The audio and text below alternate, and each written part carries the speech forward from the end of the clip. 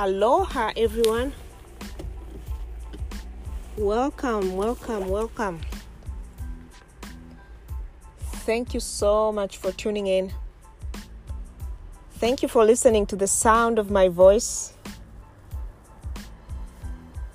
How is everyone doing? How is your Thursday? I'm sure many of you are happy. Tomorrow is Friday and then weekend. But every day should be a weekend. Every day should be Friday. Every day should be a beautiful day the Lord has made.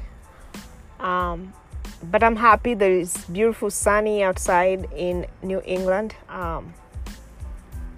Spring is upon us, and we are enjoying this weather as much as we can have. So my name is Rachel. Thank you so much for tuning in, and this is Word Today.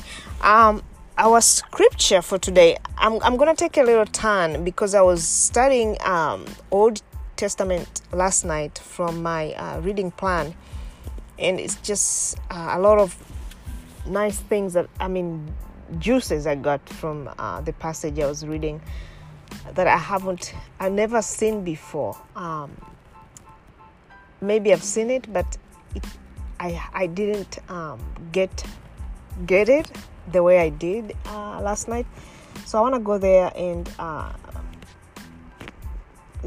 want to camp there. But the verse for today, in case you are memorizing every day or you are meditating, today's verse is found on Matthew 6, verse 6. Jesus was preaching the model prayer, and this is what he said on verse 6, Matthew 6, verse 6.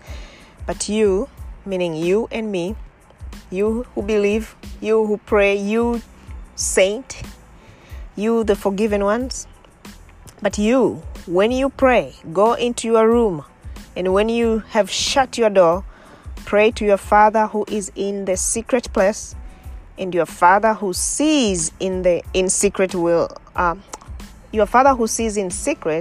will reward you openly.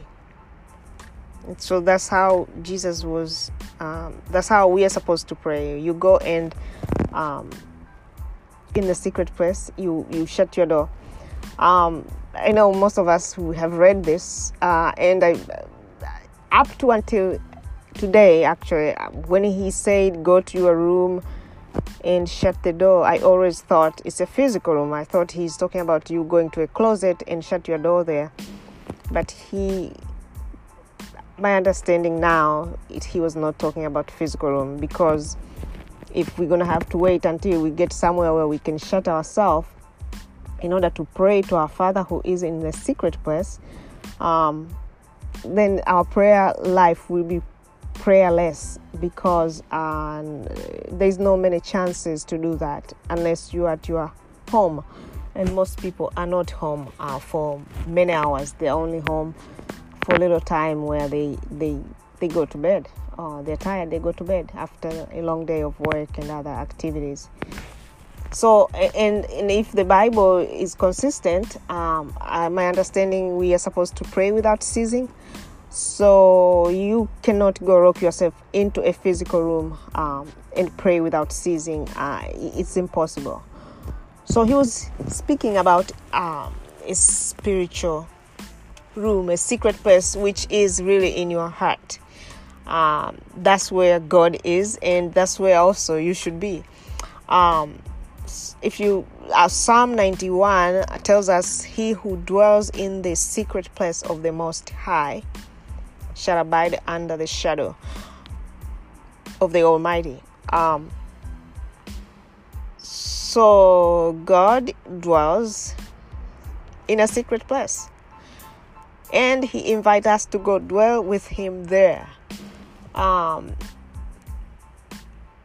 the past, it could have been somewhere in the cloud, like when Moses went to get these 10 commandments. He disappeared. He was with God somewhere in the mountain, and he was there for 40 days. And when he came back from that experience of living with God for 40 days, his face was shone. People could not even look at him.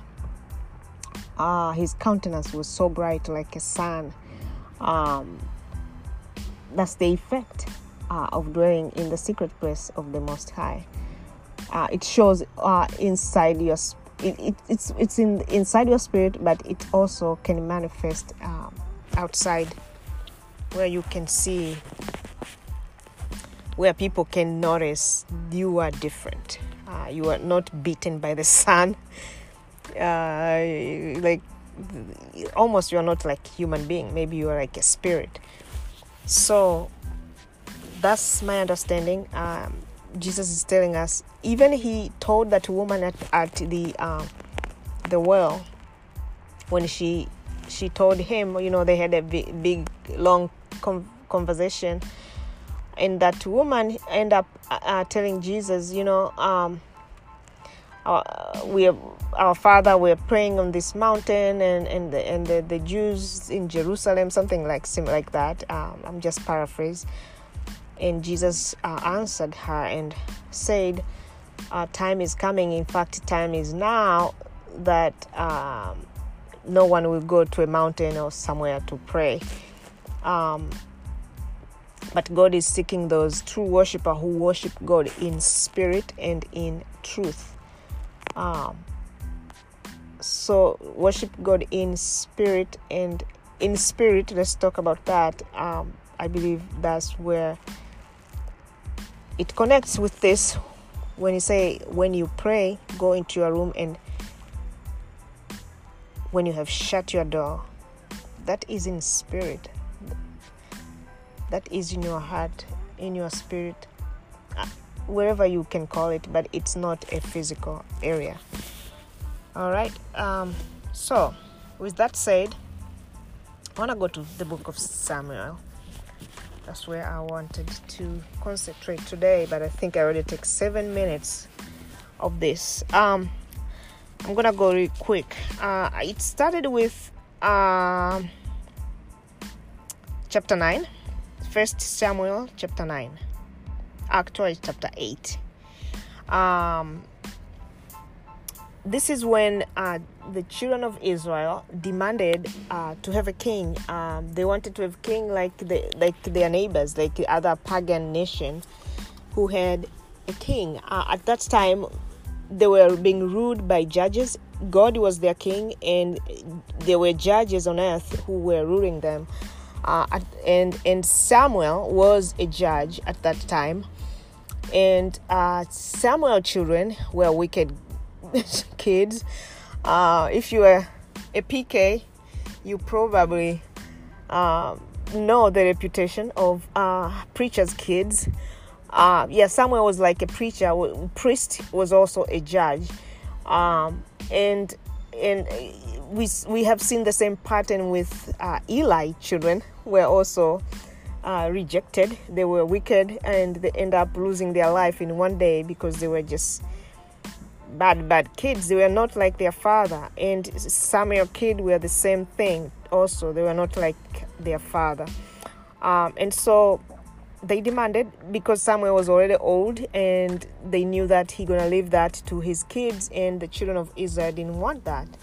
So they demanded a king.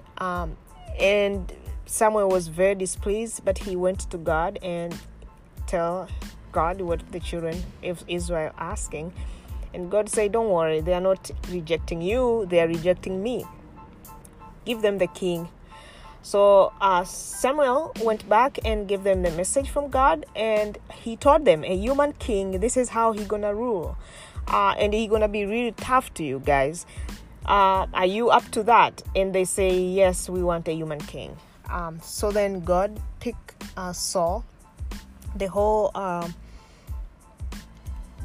process of finding Saul is just another story where it looked to me like it was just orchestrated. We find that Saul's father lost his I believe it was a sheep or goat, one of his donkey actually. And then so he sent Saul and his servant to go and search for that donkey. So Saul went to search the donkey. They couldn't find. So the person who was with him told him, there's a priest here, a man of God who can tell us, who tells everything. He knows stuff that we regular people don't know. Let's go, because he speaks with God. Let's go and ask him. So Saul said, okay, let's go. And that man he was talking about was Samuel. So in a process, they end up meeting Samuel, and Samuel, God told him that this is the guy I want you to anoint the king. And so he ended up being the chosen one, and Samuel did the procedure, the process, and Saul was anointed, and the Spirit of God came to Saul. That is in chapter 10. Now, and he was proclaimed king. Chapter 11, we see the first war, because at that time the Philistines were harassing the children of Israel, and Saul now became their king, so they have to go fight. They went to fight, and they won the first war after Saul was proclaimed king. He was proclaimed. And then on chapter 12, Samuel made a coronation. Now this was an official ceremony to make Saul the king of Israel. So they did that, and Saul was a king. And then he was given instruction how to lead so that he doesn't fall. And Saul agreed he's gonna do exactly as God has commanded him to do. But then, chapter 13, this is just 2 years after his reign. He did something. He disobeyed God. He overstepped his boundaries. He tried to offer sacrifice to God from the animals whom they plunder from the war. Whom they planned. God told them to go and destroy everything, the people, the children, the animals, everything.